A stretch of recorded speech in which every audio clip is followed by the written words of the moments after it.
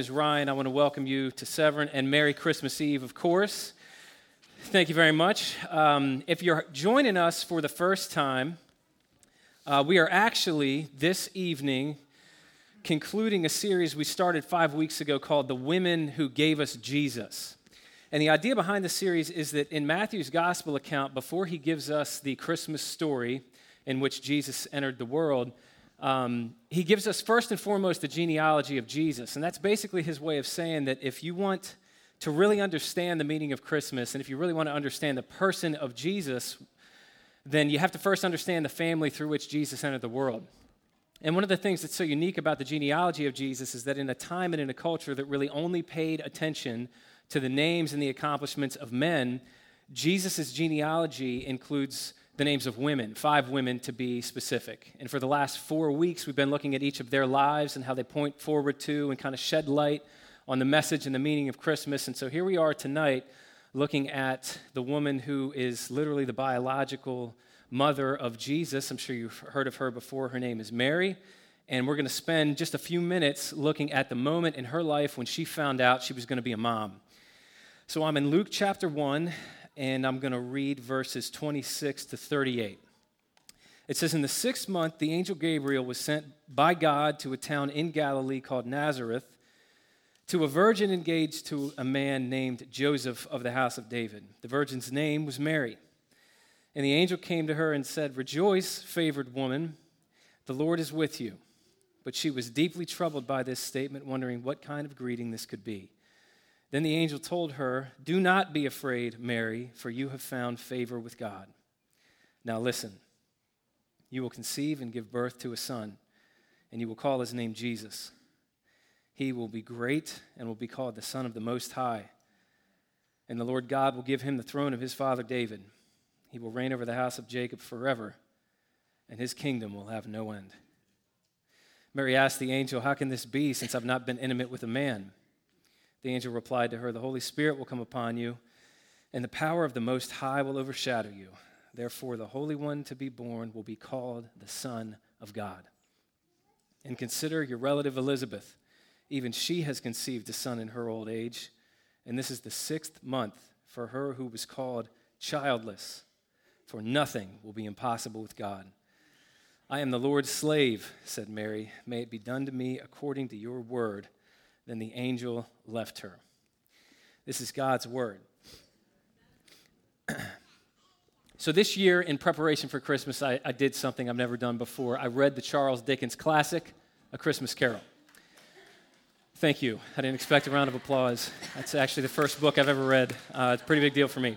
I'm sure this is the case for you as well. I was thinking about it, I think I've seen over a half dozen different film adaptations of the book, including a Muppet Christmas Carol. The Muppets better get a round of applause, because that is, and I'm ready to fight about this, that's the best film adaptation there is, all right? I was raised by the Muppets. I ride with the Muppets. But I wanted to read the book this year, and at the very end of that book, if you've seen actually any film adaptation, you've heard what I'm about to read to you, because every single movie pulls this quote directly. At the end of the book, Charles Dickens has this to say about old Ebenezer Scrooge. "And it was said of him that he knew how to keep Christmas well, if any man alive possessed the knowledge. May that be truly said of us and all of us." So I share this with you because I've been, January 7th will make 11 years that I've been in ministry full-time, so I preached my fair share of Christmas. A lot of rounds of applause. Really didn't prepare for that. It's going to be like a 2-hour message just because we're waiting for clapping. I've been in ministry for 11 years, and every year Christmas rolls around. Of course, it's heavy on my mind, what I want to do with the Christmas Eve message this year, because I don't like just hitting copy-paste on what I did the year before. And when I read those words from Dickens, I knew that's what I wanted this year's Christmas Eve message to be aimed at, about how to keep Christmas well. And if you're familiar with the story, you know that what Dickens means when he says that Scrooge learned how to do that is that he became the kind of person that so understood and embodied the message and the meaning of Christmas that it completely transformed the way that he lived. And it took him from this kind of miserably self-centered old man that was cold and callous and moving through life looking for only what he can amass, no matter who that cost, and it turned him into this man that was turned out and he was incredibly generous, and he was kind, and he was a person of greatness, and he was really a life-giving presence to everybody that was in his life. And so that's what I want to talk about tonight, how to keep Christmas well, how to so understand and embody the message and the meaning of Christmas that it transforms our lives. And I don't think there's a better passage in the entire Bible for teaching us how to do that than the passage we're looking at tonight, because I think you could actually make a pretty strong case that no one in the history of humanity kept Christmas better than Mary. Because first and foremost, she was the first human being in history to even understand what the message of Christmas is. But here we are 2,000 years later, and it's pretty apparent her life was completely transformed by this.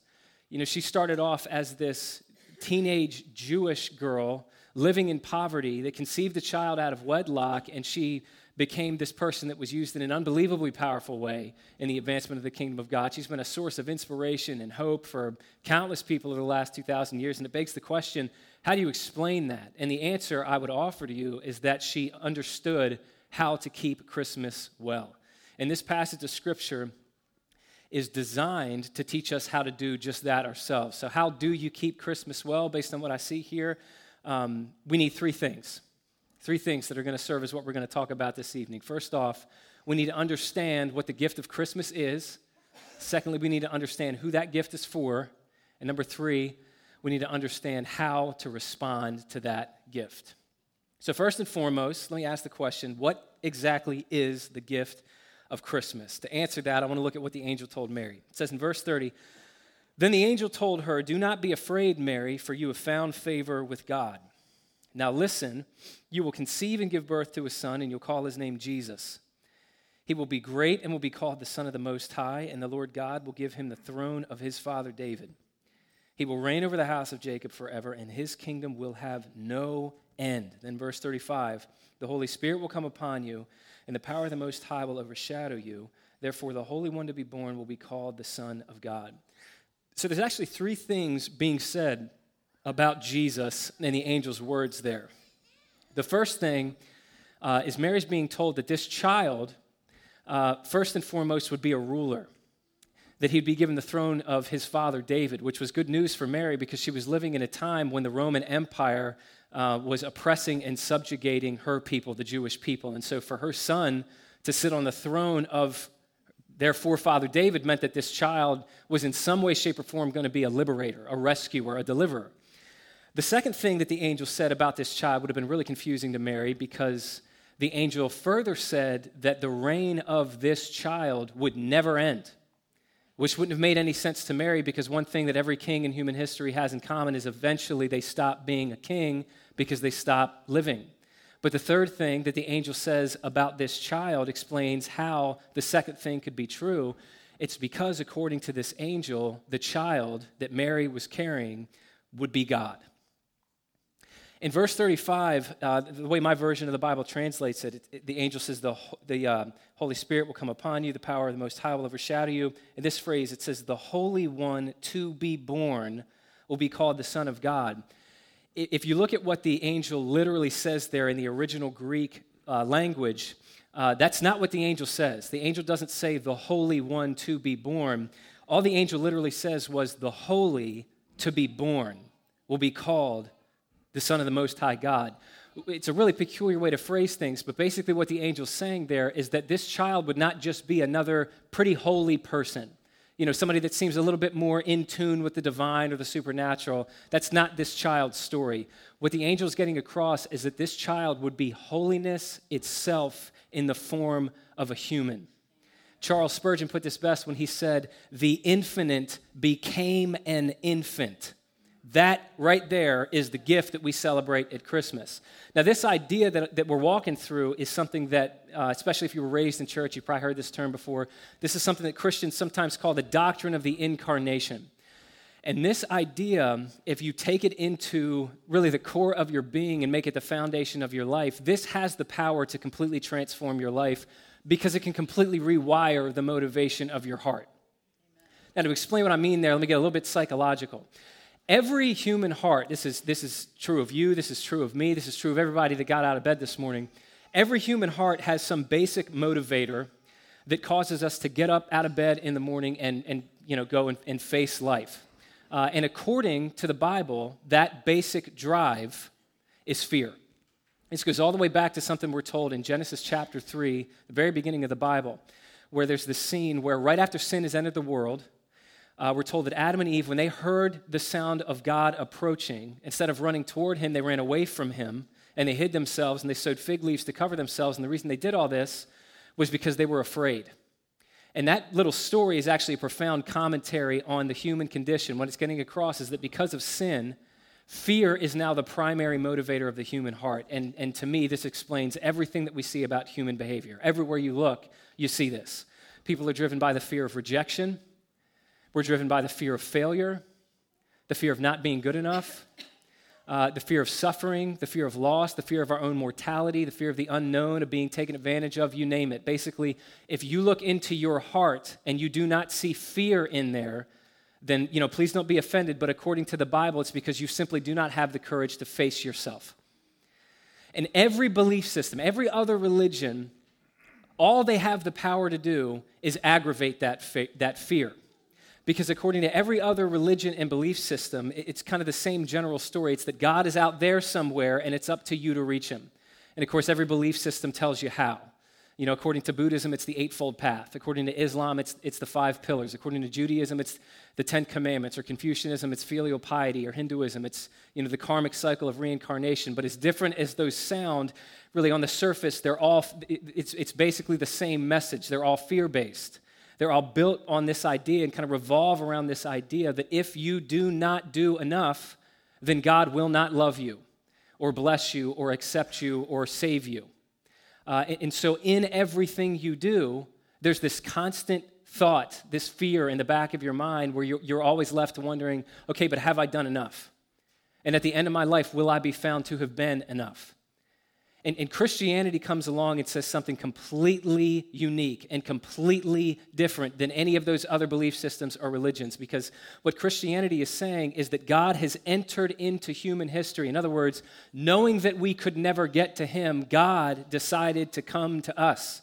And in coming here, he has lived for us. He has died for us, and he rose again for us, also that he could offer us something that is completely unheard of in any other belief system, which is something called salvation by grace. A salvation that does not depend on you or what you do for God, but rather on God and what he has done for you.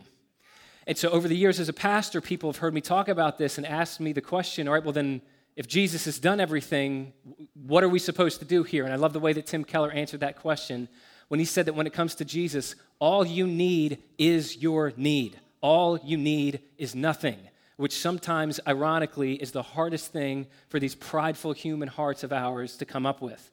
But according to Christianity, if you and I will approach Jesus with that posture of heart that simply recognizes our need and his sufficiency, then in that moment when we experience his salvation, we can move through life right here and right now, knowing that we already have the love and the approval and the acceptance and the salvation of God, and we never need to fear losing it because it depends on Jesus and what he's done for us rather than anything we'll ever do for him. That's what I mean when I say that Christianity, and specifically the doctrine of the incarnation, can completely rewire the motivation of a human heart. So first and foremost, all this to say, the God who is holiness itself has entered into human history in the person of Jesus. That and nothing less is the gift that we celebrate at Christmas. Second question, let's ask, who is this gift actually for? And the answer to that question is all the way at the top of this passage. It says, in the 6th month, the angel Gabriel was sent by God to a town in Galilee called Nazareth to a virgin engaged to a man named Joseph of the house of David. The virgin's name was Mary. So when you ask the question, all right, who's this gift for? The answer, according to this passage, is Mary. And when you understand the position that Mary occupied in her society, this tells us something incredible about the heart of God, the heart that he has for us. First off, what we know about Mary is that she was from a place called Nazareth. Now, Nazareth was a town with such a bad reputation that when people heard that Jesus was from there, the very first question out of their mouths was, can anything good come from Nazareth? And so for Mary, just being from a place like that was already a strike against her in the eyes of society. The other thing we know about Mary is that she was incredibly poor. Just a chapter after this, when Mary and Joseph go to dedicate Jesus at the temple, offerings were made that were kind of on a sliding scale depending on the income of the family. And Mary and Joseph, for their offering, they gave 2 pigeons, which was the offering that was reserved for only the absolute poorest of the poor families. On top of that, Mary was incredibly young in a culture that favored age. This is crazy for me to think about now that I have, a daughter that's kind of getting up there now. She's going to be 8 in a few days here. Mary was only about 13 or 14 when all this happened to her, which is just crazy to think about. That's about how old you were when you were betrothed but not yet married. And then on top of that, most obviously, Mary was a woman in a culture that was incredibly disrespectful and very dismissive of women. And so I say this to just kind of help us understand what's happening here. Here you have God announcing something that all of creation had kind of been on the edge of its seat, waiting with bated breath to hear. Right, ever since sin broke the world in Genesis chapter 3, all the Old Testament is pointing to this idea, one day God's going to do something. He's not just going to leave us in the dark. He's going to find a way to fix this. Here God is announcing for the first time in history specifically what he's going to do to solve the problem we had no answer for, and he's delivering that news to someone who is in every meaningful way the wrong kind of person.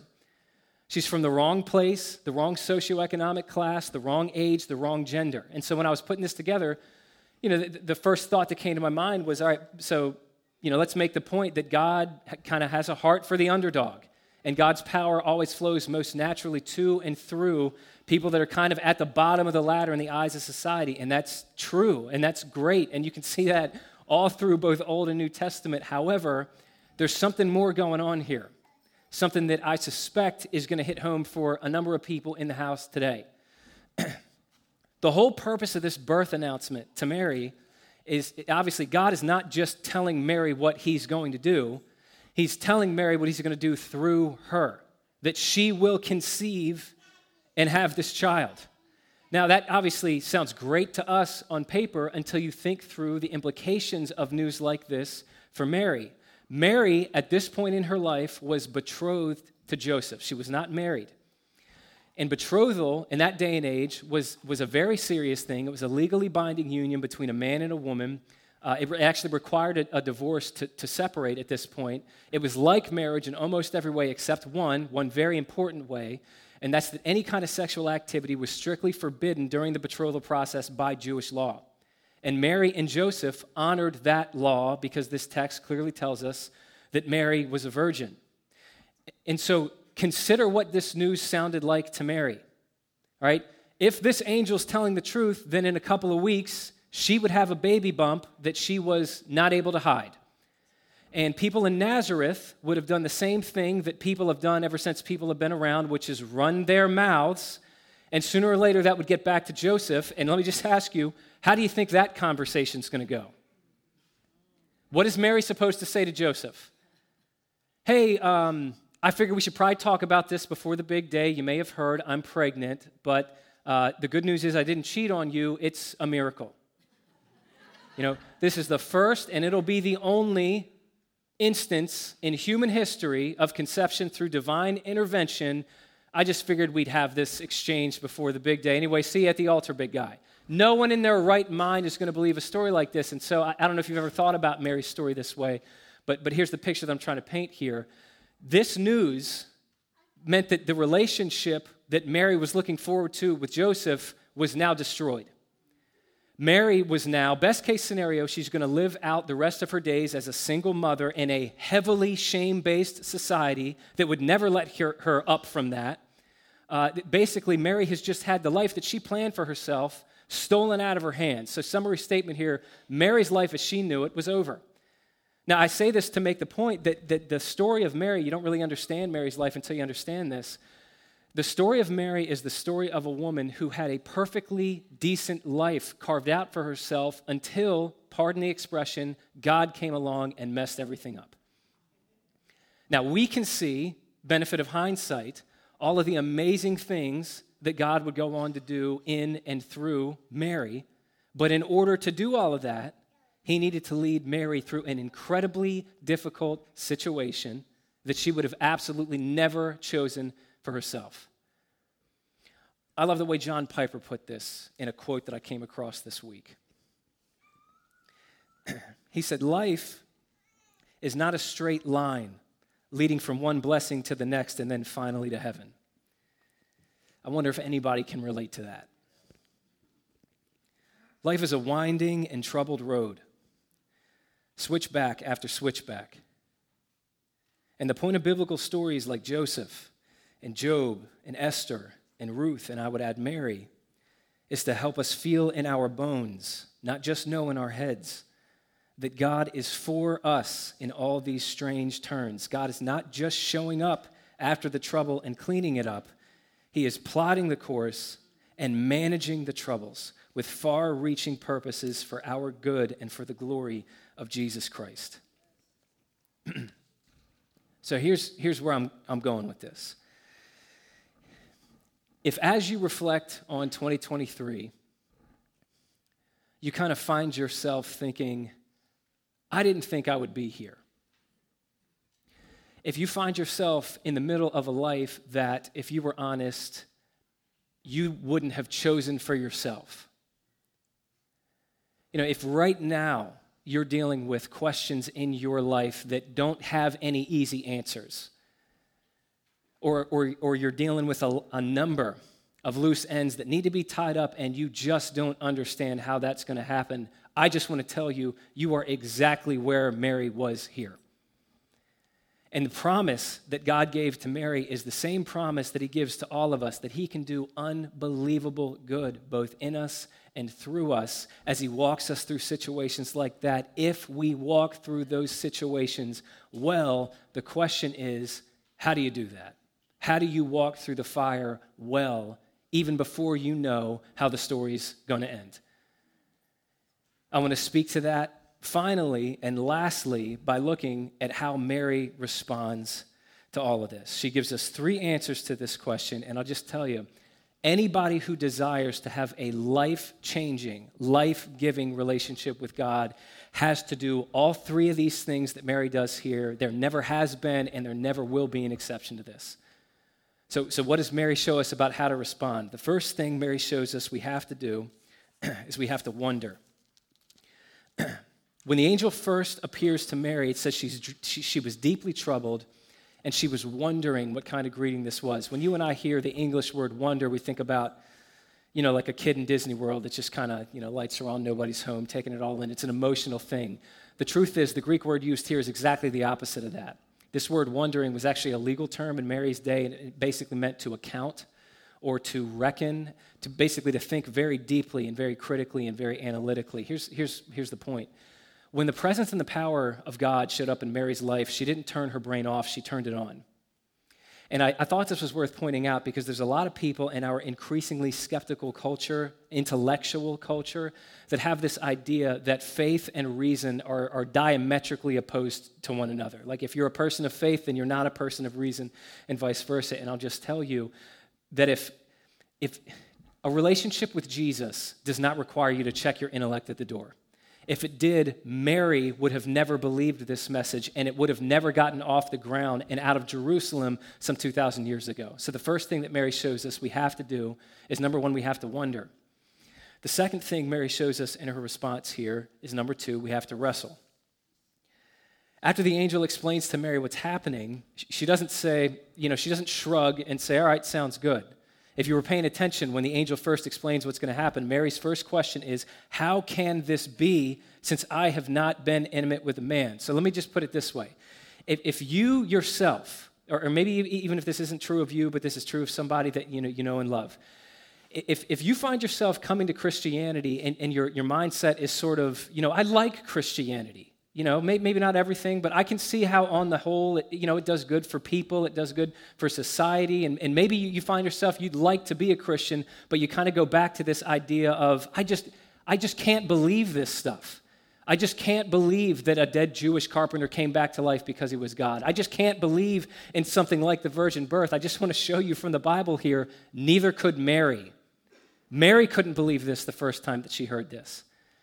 right? There's this tendency specifically in modern people to look back on people in ancient societies, people in the Bible, with this mindset that says, yeah, I get how they could believe these things. It was a pre-scientific era, so they were gullible. They could kind of just check their brain at the door and believe all this stuff. I just want to say, if that's your mindset, no one in this room would have had a harder time believing that a child, a human being, could be God than a Jewish person living in the first century. That was deeply offensive to them. It was completely against everything that they've been raised to believe. And so Mary would have had just as much, if not more trouble, believing this idea as any of us would. But here's the point, and this is what's so admirable about her. She didn't let her skepticism have the final word. She wrestled. And she allowed God to challenge her assumptions rather than allowing her assumptions to challenge her understanding of God. But the third and the final thing that Mary shows us in her response is surrender. And you see this in the final verse, which is the most iconic part of this passage, where we read, "I am the Lord's slave," said Mary. "May it be done to me according to your word." Then the angel left her. Anyone who has ever had or ever will have a life-changing relationship with Jesus has to eventually do what Mary does here. She takes her hands off of her life and she says, "Okay, God, I trust you.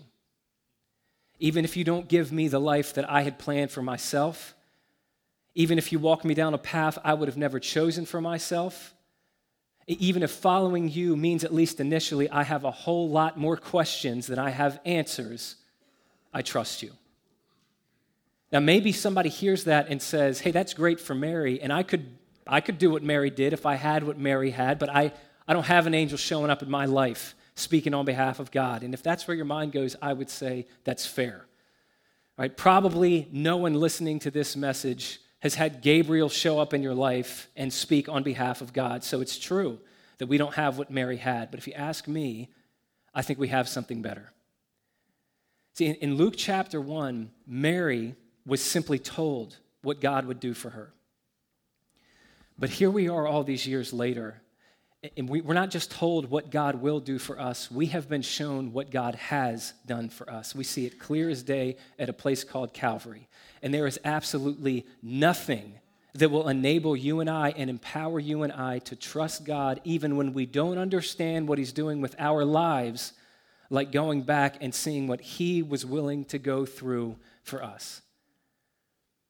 So I'm going to call the worship team up, and I'm going to close with this. This is probably going to surprise you, but I'm going to read an exchange from the movie A Knight's Tale. Anybody seen A Knight's Tale? Yeah, you didn't see that coming on Christmas Eve. A Knight's Tale, if you're not familiar with it, it was one of Heath Ledger's last movies, and it's all about this low-born peasant named William Thatcher who has dreams of being something more, and so he impersonates a knight, and he's a prodigy. He's great at it, and he wins these tournaments, and he catches the eye of this woman, Princess Jocelyn, and he falls for her, and he's trying to win her over, and there's this brilliant scene when the two of them are in a church, and I just want to read their exchange to you as we close, because I couldn't think of something that more perfectly illustrates the meaning, not just of Christmas, but of the gospel. He says to her, "Jocelyn, how may I prove my love to you? How?" She answered back, "Do you ask in earnest?" He said, "Yes." She said, "If you would prove your love, you should do your worst. Instead of winning to honor me with your high reputation, I want you to act against your normal character and do badly. Lose." He said, "Losing proves nothing except that I'm a loser." And she answered back, I think this is so brilliant, and I don't know that you can understand Christmas until you really understand what she's saying here. She says, "Wrong. Losing is a much keener test of your love. Losing would contradict your self-love, and losing would show your obedience to your lover and not to yourself." And so finally she asked, "What is your answer?" He replied, "I will not lose." And she replied, "Then you do not love me." Now, right there, the scene ends. And after that, it opens up, and William is at this huge tournament, and the stands are packed because everybody knows his name, and they want to see him compete. and he's in his armor, and he's got his lance, and his team sends him out, and his horse thunders out the gate, and then after a few steps, he just stops. And his team asks him, "What are you doing?" And he pauses, and he says, "Losing." And sure enough, he lets his opponent charge right at him, and he drops his lance, he drops his shield. He's completely defenseless, and he allows himself to be publicly humiliated. And when he does that, the princess sees him, and you can see it in her face. It just completely captures her. It melts her heart because she knew here was a man that actually proved the love that he had for her, a man that loved her enough not just to win, but loved her enough to lose. And I say all this to say, Jesus loved you enough to lose for you. Everything about the way that he entered humanity, everything about his life, everything about his death is the story that we call the gospel is the story that God loved you enough to lose for you. And that, at least in Luke chapter 1, that is something that Mary could not have known. She knew because of what that angel said. She knew that her son would be great. She knew her son would be a king. She knew her son would sit on a throne. But she could not have known that day that before he sat on that throne, he would hang on a cross. But we know. We know that Jesus loved us enough to lose his glory for us, to lose his honor for us, to lose his riches, his beauty, to lose his relationship with his Father, to lose his very life for us. And when it comes home to you in more than just an intellectual, I heard it once in Sunday school kind of way, when it comes home to you in a personal way, all that Jesus Christ was willing to go through for you, you will know this is a Savior that you can safely surrender to. Until you and I do that, Christmas won't ever mean much of anything to us. But once we do what Mary did here, it will change everything. That, ladies and gentlemen, is how to keep Christmas well. As Charles Dickens said, may that be truly said of us and all of us. Merry Christmas, Severn. That's it. That's all. Let me pray for us.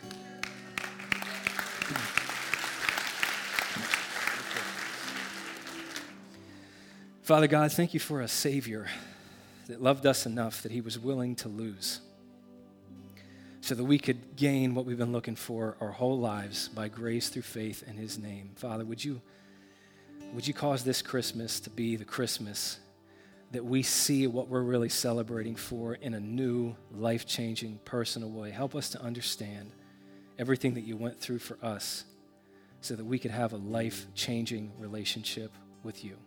In the name of Jesus, we ask all these things. Amen.